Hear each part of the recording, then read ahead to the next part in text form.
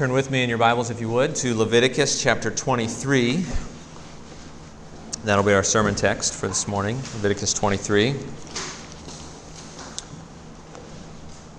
you don't have a Bible, there are a number of them out on the tables just outside the door. You should feel free to grab one from there. Before we read Leviticus 23, let's pray together. Please pray with me.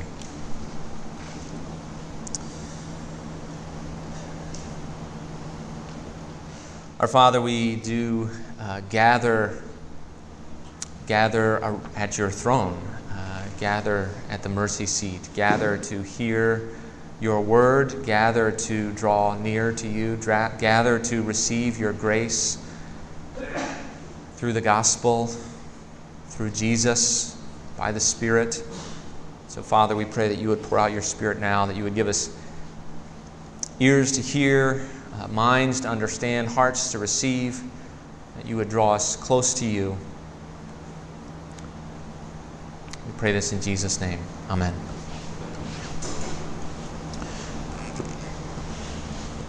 Scripture reading is Leviticus 23, beginning with verse 1. The Lord spoke to Moses, saying, "Speak to the people of Israel and say to them, these are the appointed feasts of the Lord that you shall proclaim as holy convocations. They are my appointed feasts. 6 days shall work be done, but on the seventh day is a Sabbath of solemn rest, a holy convocation. You shall do no work. It is a Sabbath to the Lord in all your dwelling places. These are the appointed feasts of the Lord, the holy convocations which you shall proclaim at the time appointed for them. In the first month, on the 14th day of the month at twilight, is the Lord's Passover. And on the 15th day of the same month is the feast of unleavened bread to the Lord. For 7 days you shall eat unleavened bread. On the first day you shall have a holy convocation. You shall not do any ordinary work, but you shall present a food offering to the Lord for 7 days. On the seventh day is a holy convocation. You shall not do any ordinary work." And the Lord spoke to Moses, saying, "Speak to the people of Israel and say to them, when you come into the land that I give you and reap its harvest, you shall bring the sheaf of the first fruits of your harvest to the priest. And he shall wave the sheaf before the Lord so that you may be accepted. On the day after the Sabbath, the priest shall wave it. And on the day when you wave the sheaf, you shall offer a male lamb 1 year old without blemish as a burnt offering to the Lord. And the grain offering with it shall be 2/10 of an ephah of fine flour mixed with oil, a food offering to the Lord with a pleasing aroma. And the drink offering with it shall be of wine 1/4 of a hin. You shall eat neither bread nor grain parched or fresh until this same day, until you have brought the offering of your God. It is a statute forever throughout your generations in all your dwellings. You shall count 7 full weeks from the day after the Sabbath, from the day that you brought the sheaf of the wave offering. You shall count 50 days to the day after the 7th Sabbath. Then you shall present a grain offering of new grain to the Lord. You shall bring from your dwelling places 2 loaves of bread to be waved, made of 2/10 of an ephah. They shall be of fine flour, and they shall be baked with leaven as first fruits to the Lord. And you shall present with the bread 7 lambs 1 year old without blemish, and 1 bull from the herd, and 2 rams. They shall be a burnt offering to the Lord, with their grain and offering and their drink offerings, a food offering with a pleasing aroma to the Lord. And you shall offer 1 male goat for a sin offering, and 2 male lambs 1 year old as a sacrifice of peace offerings. And the priest shall wave them with the bread of the first fruits as a wave offering before the Lord with the 2 lambs. They shall be holy to the Lord for the priests. And you shall make a proclamation on the same day. You shall hold a holy convocation. You shall not do any ordinary work. It is a statute forever in all your dwelling places throughout your generations. And when you reap the harvest of your land, you shall not reap your field right up to its edge, nor shall you gather the gleanings after your harvest. You shall leave them for the poor and for the sojourner. I am the Lord your God." And the Lord spoke to Moses, saying, "Speak to the people of Israel, saying, in the 7th month, on the first day of the month, you shall observe a day of solemn rest, a memorial proclaimed with blast of trumpets, a holy convocation. You shall not do any ordinary work. You shall present a food offering to the Lord." And the Lord spoke to Moses, saying, "Now on the 10th day of this 7th month is the Day of Atonement. It shall be for you a time of holy convocation, and you shall afflict yourselves and present a food offering to the Lord. And you shall not do any work on that very day, for it is a day of atonement, to make atonement for you before the Lord your God. For whoever is not afflicted on that very day shall be cut off from his people. And whoever does any work on that very day, that person I will destroy from among his people. You shall not do any work. It is a statute forever throughout your generations in all your dwelling places. It shall be to you a Sabbath of solemn rest. You shall afflict yourselves. On the 9th day of the month, beginning at evening, from evening to evening, shall you keep your Sabbath. And the Lord spoke to Moses, saying, Speak to the people of Israel, saying, On the 15th day of this 7th month, and for 7 days, is the Feast of Booths to the Lord. On the first day shall be a holy convocation. You shall not do any ordinary work. For 7 days you shall present food offerings to the Lord. On the 8th day you shall hold a holy convocation and present a food offering to the Lord. It is a solemn assembly. You shall not do any ordinary work. These are the appointed feasts of the Lord, which you shall proclaim at times of holy convocation, for presenting to the Lord food offerings, burnt offerings, and grain offerings, sacrifices and drink offerings, each on its proper day, besides the Lord's Sabbaths, and besides your gifts, and besides all your vow offerings, and besides all your freewill offerings, which you give to the Lord. On the 15th day of the 7th month, when you have gathered in the produce of the land, you shall celebrate the feast of the Lord 7 days. On the first day shall be a solemn rest, and on the 8th day shall be a solemn rest. And you shall take on the first day the fruit of splendid trees, branches of palm trees, and boughs of leafy trees, and willows of the brook. And you shall rejoice before the Lord your God 7 days. You shall celebrate it as a feast to the Lord for 7 days in the year. It is a statute forever throughout your generations. You shall celebrate it in the 7th month. You shall dwell in booths for 7 days. All native Israelites shall dwell in booths, that your generations may know that I made the people of Israel dwell in booths when I brought them out of the land of Egypt. I am the Lord your God. Thus Moses declared to the people of Israel the appointed feasts of the Lord.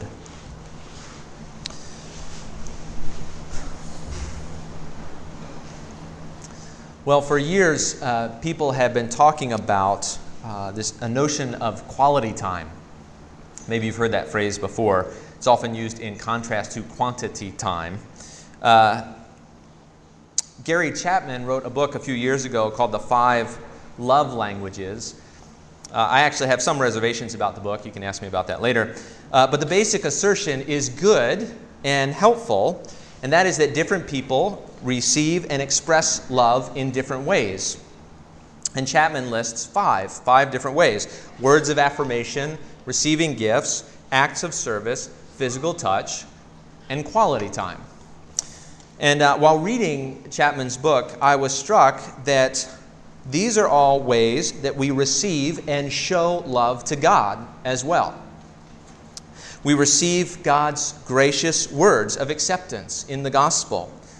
We long to hear God's affirmation, "Well done, good and faithful servant." We praise God with our lips, telling how great God is, rejoicing in His mighty deeds and His mercy. Those are all words of affirmation in Gary's language. We certainly receive gifts from our Father: life, creation, redemption, God's providential care. We offer gifts to our Father: our lives, our money, our possessions.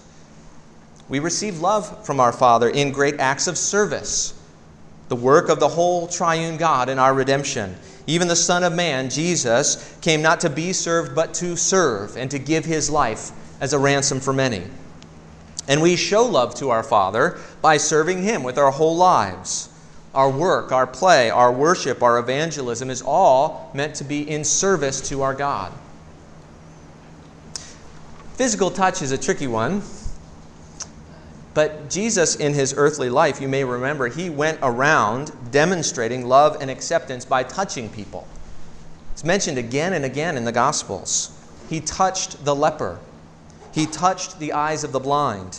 He allowed the prostitute to touch His feet and anoint them with perfume. But of course, Jesus has ascended to the Father, and He sent His Spirit to live inside of us. That's intimate, yet not physical. But it's in the church that where 4 times Paul encourages us to greet one another with a holy kiss. The point is, we are to demonstrate the love of the Father by our even physical embrace of one another. We're a little uncomfortable with that language in our culture of holy kiss, but you get the point. The point is, there is a physical element to demonstrating love that shouldn't be ignored. And that leaves us, though, with quality time. And that's what we're going to talk about this morning. And our outline, which is completely wrong in the bulletin because I changed it since then, so I apologize. But our outline is, if you want to write it down or reorder them or number them or whatever you want to do. But our outline, we're going to talk about the Lord's Day first. I don't think that's first in the bulletin. I can't remember. The Lord's Day, then get-togethers, date nights, days off, and Memorial Days. So the Lord's Day, get-togethers, date nights, days off, and Memorial Days. However many points that is. 5, I think. So the Lord's Day, we're going to start there. Our passage begins with the Sabbath law. You see it in verse 3. It says, 6 days shall work be done, but on the seventh day is a Sabbath of solemn rest, a holy convocation. You shall do no work. It is a Sabbath to the Lord in all your dwelling places.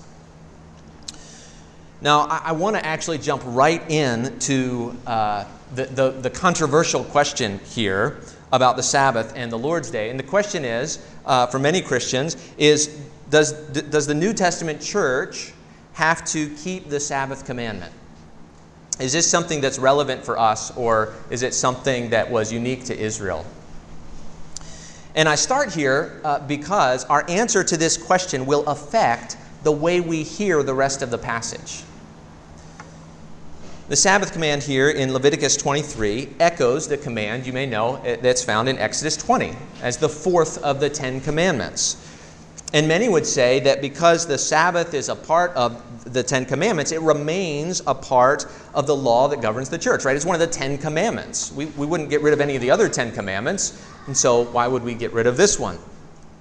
But other people would say, well, because it's given to Israel at Sinai, it's a part of sort of that Israel's life in the land, and so it's passed away. And yet the truth is that the seventh day, the holiness of the seventh day, didn't begin at Sinai. Israel actually kept a Sabbath while collecting manna in the wilderness before getting the law at Sinai. And that's because God had set the seventh day apart at creation. Genesis 2 says, God blessed the seventh day and made it holy because on it God rested from all his work that he had done in creation. See, the holiness of the seventh day didn't begin at Sinai. It was not uniquely a part of the laws of Israel. Similar to the sanctity of life, which we find in the command against murder, the sanctity of the Sabbath is rooted in creation. Well, some people would say, well, okay, that may be true, but Jesus abolished the Sabbath. And Jesus was known for causing trouble on the Sabbath, wasn't he? And you read through the Gospels, and the Pharisees and other religious leaders are constantly accusing Jesus of breaking the Sabbath or ignoring the Sabbath. And in fact, there's one story which we read earlier where the disciples are picking grain on the Sabbath, and the Pharisees are upset with Jesus for allowing them to work on the Sabbath. And Jesus' conclusion, you may remember, is that the Sabbath was made for man, not man for the Sabbath, so the Son of Man is Lord even of the Sabbath. And that people sometimes conclude from Jesus' words that, therefore, we don't need to keep the Sabbath command anymore. Because if the Sabbath was made for us, not us for the Sabbath, well, then I can choose whether to keep it. It's not about me having to keep this law. It's just, it was made for me, and I can kind of take it or leave it as I see fit. And, they would add, if Jesus is the Lord of the Sabbath, that must mean that he fulfills it, and therefore, I don't need to worry about obeying this law. It may or may not surprise you, I don't know, that I think that's actually kind of sloppy reasoning. The fact that we were not made for the day, but the day was made for us, doesn't mean that we don't need it. In fact, maybe it means that we do need it because God gave it to us as a gift. Maybe we actually need that rest. That's why God commanded it. And the fact that Jesus is the Lord of the Sabbath doesn't necessarily imply that the day is abolished. In fact, it may imply that Jesus is laying claim to this day. Right? He is the Lord of the Sabbath, which means it is the Lord's day. And if it's the Lord's day, that's the very definition of holiness, isn't it? Right? Holiness is when something uniquely belongs to God. And Jesus is saying, this day belongs to me. I am the Lord of the Sabbath. It's the Lord's day. And so Jesus lays claim to the Sabbath day. John actually picks this up in the book of Revelation. You may know the vision in that book is given to John, he says, on the Lord's day. And the early church, as far as I understand, unanimously understood that to be talking about Sunday. Now that's interesting because the Sabbath, of course, was Saturday. So why Sunday? Well, Sunday was the day of Christ's resurrection. It was the day that Jesus rose from the dead and got out of the grave. The original Sabbath day was the capstone of creation. But in the new covenant, the Lord's day is the celebration of the new creation which began in Christ. It's the celebration of God's redemption through Jesus. And so the old Sabbath looked back to creation, but the Lord's day looks back to the resurrection of Christ, which was the first fruits of the new creation. And so theologians argue that the fourth commandment, while it has been transformed in light of the gospel, from the last day of the week to the first day of the week, from looking back to creation to looking back to redemption and the beginning of the new creation in Christ, it's still binding on God's people. It's still, just like the commandments not to murder and not to steal and not to commit adultery, the command to remember the Sabbath is still binding on God's people. Now, you have to remember, of course, that our standing before God is not in how well we keep this law.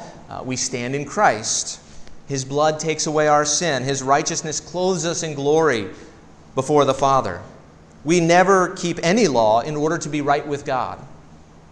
But Christ did die for us in order that we would obey and begin to live a new life. Remember, Jesus calls us to be people who love God and love our neighbor. He says that's a summary of the whole law. And remembering the Lord's Day, then, is a part of loving our God. And I want to unfold that a little of what the Lord's Day is all about by looking at Leviticus 23. Some of you maybe are nervous at the moment. Don't be nervous. We'll just listen as we talk through Leviticus 23. Here's what the Lord's Day is about. So first we'll talk about get-togethers. There really are so many things that we could say about the Lord's Day, about the Sabbath, and I have to limit it for time's sake so we don't pass out from the heat, so I don't pass out from the heat. And I'm just going to look at three phrases that we find in Leviticus 23 before we kind of do a quick overview of the festivals as a whole. So 3 phrases in Leviticus 23. The first phrase that I want you to notice is repeated again and again. It's the phrase holy convocation. Holy convocation. You find it multiple times in Leviticus 23, beginning with verse 2, right? You see it right there, that you shall proclaim a holy convocation. And a convocation literally means to be called together. It's actually a really fitting English word because we've seen this Hebrew word before in another form in Leviticus. We saw it in Leviticus chapter 1, verse 1. Chapter 1, verse 1 of Leviticus says, the Lord called to Moses. And that word called is a different form of the word here, convocation. And what that means is, though it may not feel like it, Leviticus as a whole has been one long call to worship. God begins calling out to Moses in the beginning, and now he is explaining what this calling is all about, these holy convocations. Through Leviticus, God has been preparing his people to gather together before him. It's like God gathering his kiddies in his lap. I know that's not what Leviticus feels like, but that's true, right? That's what it's about. God is gathering his people. God desires to meet with us, to commune with us. And so God starts out early on in Leviticus telling us what we're going to do when we get together. He says, you're going to give yourself to me. That's the burnt offering and the tribute offering, right? Us giving ourselves up to our Father. And you can think about the intimacy, right, of a wedding night, of giving two people giving themselves to one another. God's saying, look, you're going to give yourself to me as we gather together. We're going to have a meal together. That's the peace offering. And don't worry, right? Just come as you are. Don't worry about getting cleaned up first, because I'm going to clean you up when you get here. That's the purification offering, right? God is going to cleanse us as we gather before him.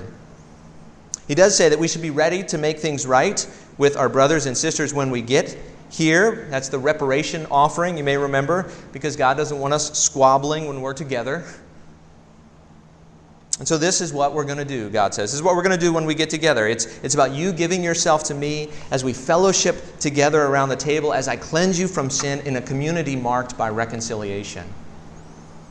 And then God says in Leviticus 11 through 22, something to the effect of, look, you're my kids, and I don't want you acting like those other kids down the street. Right? The purity laws and the holiness laws. The way you think about sex and death, even the food you eat and the clothes you wear should be different from the people around you. You've been set apart.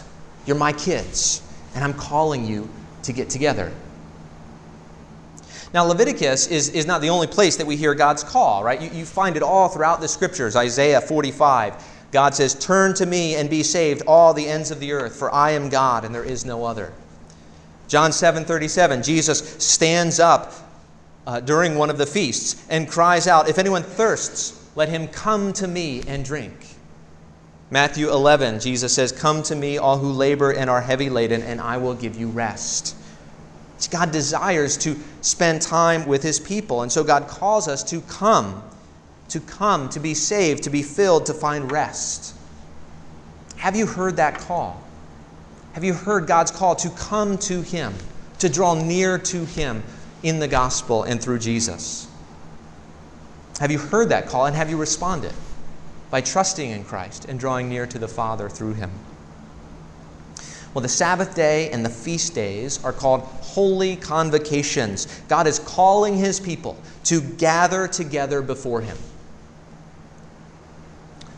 Next point, date nights.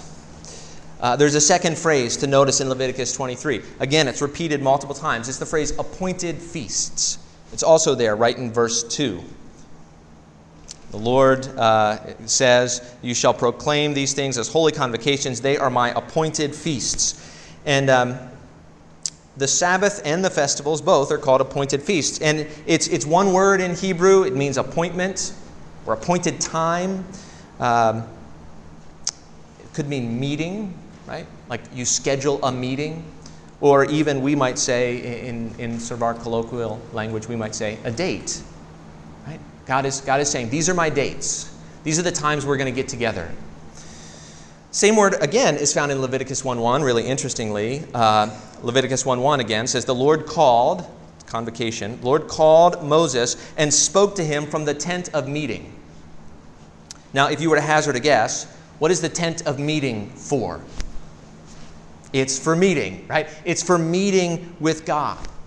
In Leviticus 23 is almost a climax in Leviticus 24. We'll get to that next week. But God is preparing to meet with His people. But you don't meet with someone unless you agree first on a place, the tent of meeting, and then on a time, the Sabbath and the festivals. That's the way meeting together works. That's the way dating works. God wanted to maintain His relationship with His people through regularly meeting together. And we're used to this kind of thing, right? I mean, this is, we do this all the time, right? We're used to, a guy calling up a girl, asking her out on a date, and he says, let's meet at this time and this place. And we know this is important for relationships because we often hear people talk about dating their spouse. Right? Have you ever heard that phrase, dating their spouse? And what that means is taking intentional time to be alone with their spouse and do things together, just the two of you. Doesn't have to be anything spectacular. It's just about being together, talking together, sharing life together, sharing your thoughts, your feelings, your heart with one another. Sometimes it means being bored together, but that's okay because you're together, right? And that's what really matters. And when this kind of thing doesn't happen in marriage, the spouse might feel neglected, right? Or the couple grows apart, or the two feel distant. Well, let me ask you a question. Do you ever feel distant from God? Do you ever feel like your Heavenly Father is aloof? Right? He's out there somewhere doing something, but you don't feel a connection anymore. Maybe it's because you don't spend time with Him. Any relationship, right, where you're not together on a regular basis is going to fall apart over time. God gave Israel a weekly and annual date nights, so to speak. That's how you grow close to someone. You can call it quality time, call it quantity time, whatever you want to call it, right? It's about being with another person. We see this in Jesus' life, right? We're told in the Gospels that it was Jesus' custom to go to the synagogue on the Sabbath. Because despite the analogy of a date night, right, our relationship to God is not just about me and Jesus. There's a communal aspect to it, isn't there? God shows his love to us through his people. That was obvious when we talked about physical touch as a love language earlier, but why would this be? Why would it be that God shows his love through his people, that he fellowships with us through his people? Well, Jesus said something similar, didn't he? He said, where 2 or 3 are gathered in my name, there I am in their midst.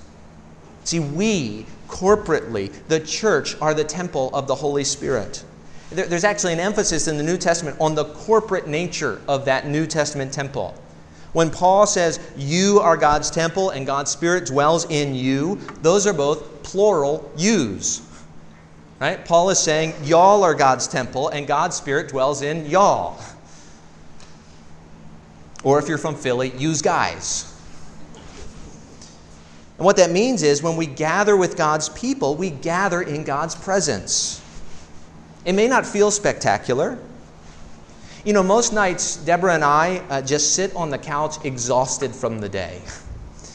But we're together.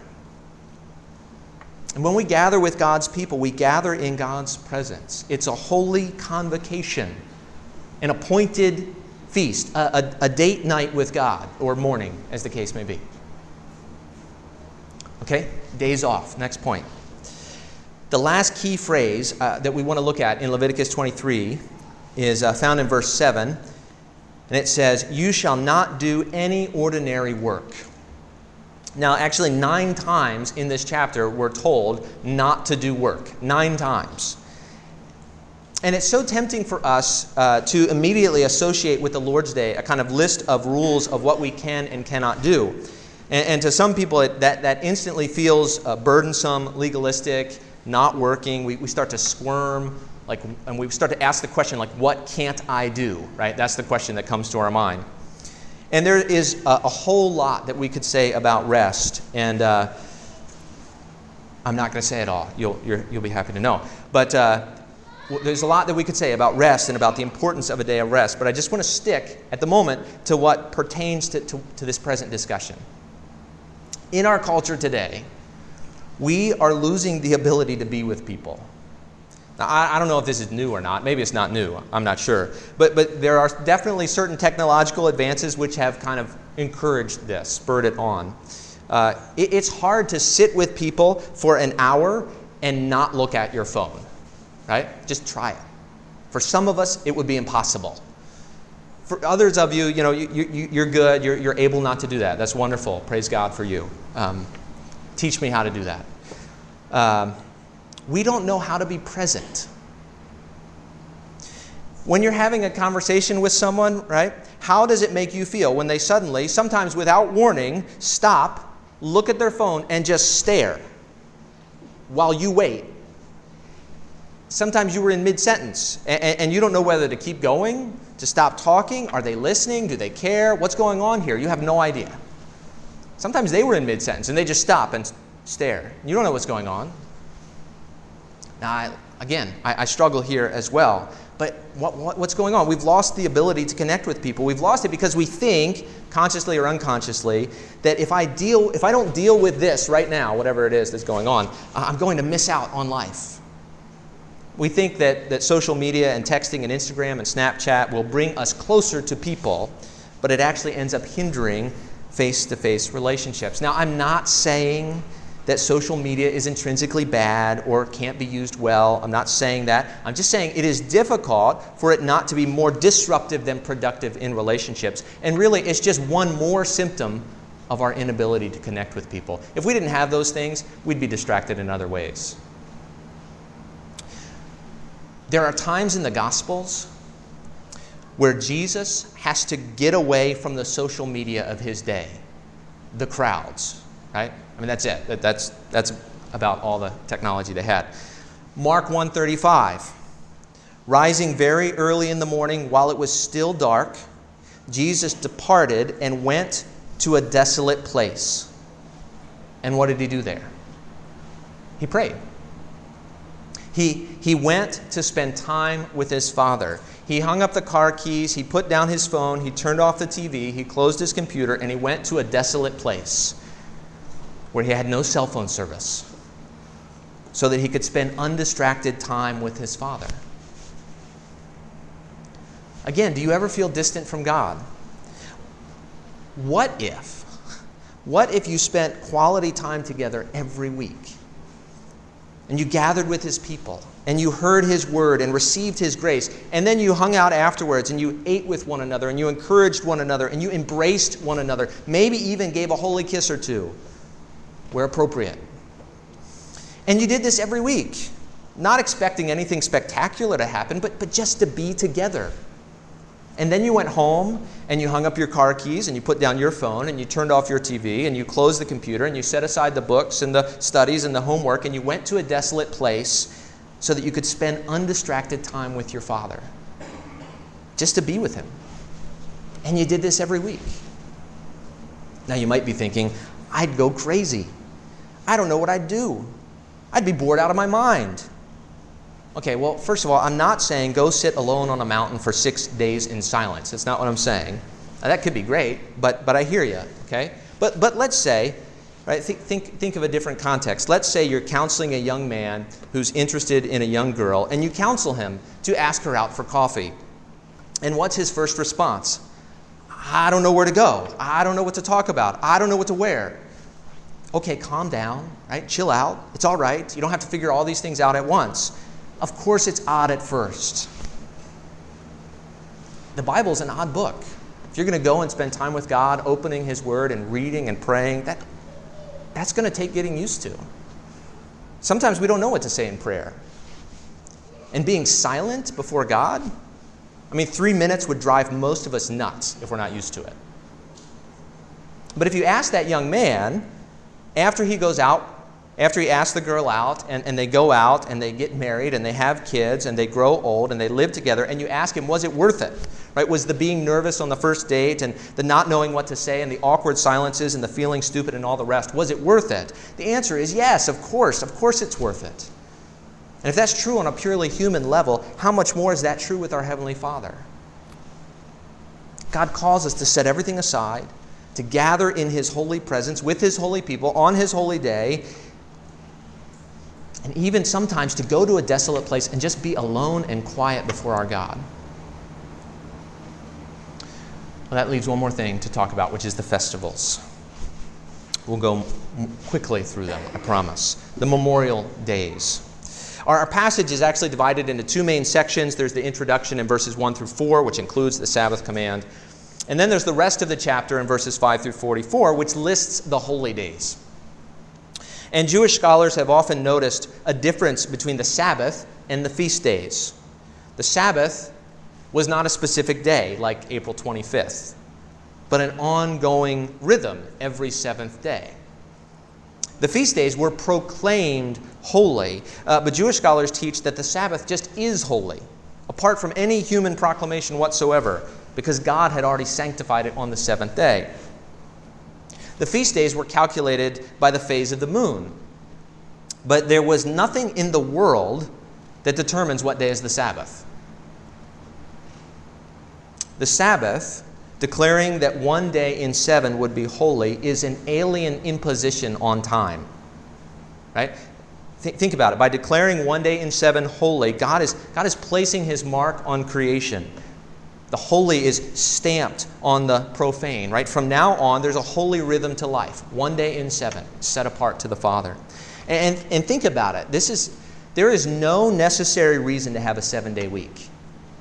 In fact, most cultures in the ancient world did not have a 7-day week, except 2. Babylon and the Jews.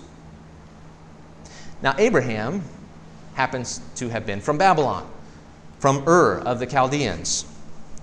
And I would be so bold as to suggest that the only reason we have a 7-day week is because God blessed the 7th day and made it holy.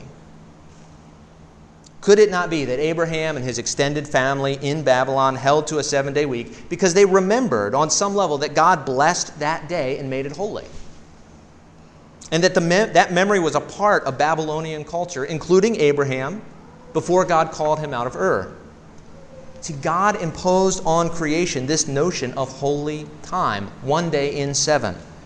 The feast days, the festivals, then reflect that. You may notice, and sometimes it's hard to count as you work through this chapter, but there are 7 appointed feasts, there are 7 holy convocations, there are 7 days on which you shall do no ordinary work. And those 7 feasts typically occur on days that are multiples of 7, or multiples of 7 plus 1, like 8 and 15 and 50. The festivals were a reflection of the Sabbath, writ large in Israel's yearly and larger cycle. And what was the point of these festivals? Well, they were memorial days, right? They were days to remember and to celebrate something that God had done in history. They were days to remember God's work of bringing his people out of Egypt and establishing them in the land. They were days to renew their relationship to him in the Day of Atonement. This was about the maintenance of a relationship by remembering where you've been, by remembering what God had done for you. And to be sure, in some ways this is similar to our American holidays that we celebrate, but there's no better analogy that I can find than when you have a couple that's been married for years and years and decades, and they get together to renew their wedding vows on the same day in which they were married. It's something more than mere remembrance. Right? It's a reaffirmation. It's an entering into this again to continue together in the relationship. That's what these feast days were about. Entering back into God's salvation, recommitting to the Father, hearing his grace once again. We get to the New Testament and we see Jesus celebrating many of the festivals in the Gospels. And it's also clear that Jesus fulfills these festivals in a number of ways. I'll just list a few of them, right? Some of the more obvious ones. Jesus is our Passover lamb. It's the feast of Passover. Jesus is our Passover lamb who died so that the angel of God's wrath would pass over us. Jesus' resurrection is the first fruits of the harvest at the end of the world. The gift of the Spirit on Pentecost is our Feast of Weeks, where God pours out his Spirit to draw men and women to himself. We look forward to fulfillment as well. The Feast of Trumpets is the day when the last trumpet will sound and God's kingdom will arrive in fullness. Even the Day of Atonement has a forward-looking aspect, right? There will be a day when all sin will finally be removed from our midst. When the camp will be clean. When there will be no more sin in the church, no more sin in the land. The Feast of the Ingathering, or the Feast of Booths, will be when we celebrate that our pilgrimage, this long camping trip called life, will have come to an end. And we will be home. And so these feasts not only look back to God's past work in history, but they map out for us the history of redemption, beginning with the exodus from sin accomplished at the cross, followed by the resurrection and the gift of the Spirit at Pentecost, moving toward the great day of consummation, the last trumpet, the new creation, when we will finally and forever be home. That's what the feasts are all about. Now, it's clear from Scripture, right? Jesus fulfills the festivals. They're a shadow of which he was the reality, Colossians 2:17 tells us. We're not required then, according to the New Testament, to continue to celebrate these feasts, though it certainly wouldn't be wrong if you did that with Christ's fulfillment in mind. And yet, analogous to the Old Testament festivals, the church historically, even parts of the Reformed Church, have often celebrated what are called the 5 evangelical feasts, Christmas and Good Friday and Easter and Ascension and Pentecost, really for the same reasons that the feasts were celebrated in the Old Testament. This is a way of continuing to remember and celebrate God's redemptive work in history, even as we look forward to the completion of that work in the new creation. Now, it's funny, a lot of people in the church, I think, would argue for the celebration of Christmas and Easter as religious holidays, but if you begin to talk to them about the Sabbath or the Lord's Day, that people begin to get uncomfortable. But the Lord's Day has been set apart by God. to remember and celebrate what God has done in history. And that's a part of what we're doing right now, right? Remembering and celebrating what God has accomplished in time and space in the resurrection of Christ on the first day of the week. And so we gather on the first day of the week to celebrate what God has done. It's that work of Christ that enables fellowship with the Father, right? Apart from Christ's work, we could not come. It's the proclamation of that good news that calls us to draw near to the Father through Jesus. And the Lord's Day is then set aside for just that, drawing near to the Father through Christ in response to the gospel call. Now, just like with marriage, it's not that you don't fellowship with God throughout the week. I mean, Jesus says He's with us always. That doesn't just mean on one day, but every day. God works in and through and with us throughout the week. But to say that I spend time with my wife at family dinner and getting the boys ready for bed and paying the bills together is not the same thing as date night. It's not the same thing as intentional, concentrated time where you focus on one another. If you want to be close to God, start by spending time with Him. God has set a day apart to meet with His people, the Lord's Day. And of course you're busy. But we all have a choice to make. Do I want to grow closer to my Father? Do I want to get something else done? Now that's not a guilt trip, right? It's just the reality of relationships. If you want to grow in a relationship, you have to spend time together. The God of heaven has set a time and a place, right, with His people on the Lord's Day, in a desolate place. I know it's not easy, right? I mean, if you have kids, it's really hard. If you're in school, have a job, or friends, or a spouse, right, which probably means if you're a living, breathing human being, there are pressures, right? There are expectations. I get it. My problem is that my heart doesn't really believe that meeting with the Father is going to be that great. I don't want it. There's no immediate payoff. Of course, that's the same in any relationship, isn't it? Depth takes time. Again, relationships sometimes are boring, but you're with people just to be with them, just to grow together. Our Father has appointed a time for us to drop everything, gather together, and meet with Him. And to get to that point to get to the point where you really want that, we have to want to be with our Father. We have to know that stuff out there will not give us life. It will not satisfy, that I can't work myself full. I can't work myself accepted. But Christ died to bear sin, to give me His righteousness, so that I would be accepted with the Father. And we have to know that the Father's acceptance in the cross, that's what's going to satisfy. In the cross, we find the love and the acceptance and the embrace that our hearts long for.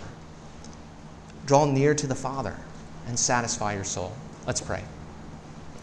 Our Father, we pray that you would give us a glimpse of your love, of your great redemptive deeds, that they would bring joy to our soul, that we would rejoice in them, that we would delight in your work for us in the cross. And that as a result, we would draw near, that we would want to be closer to our Father who loves us. We pray this in Jesus' name. Amen.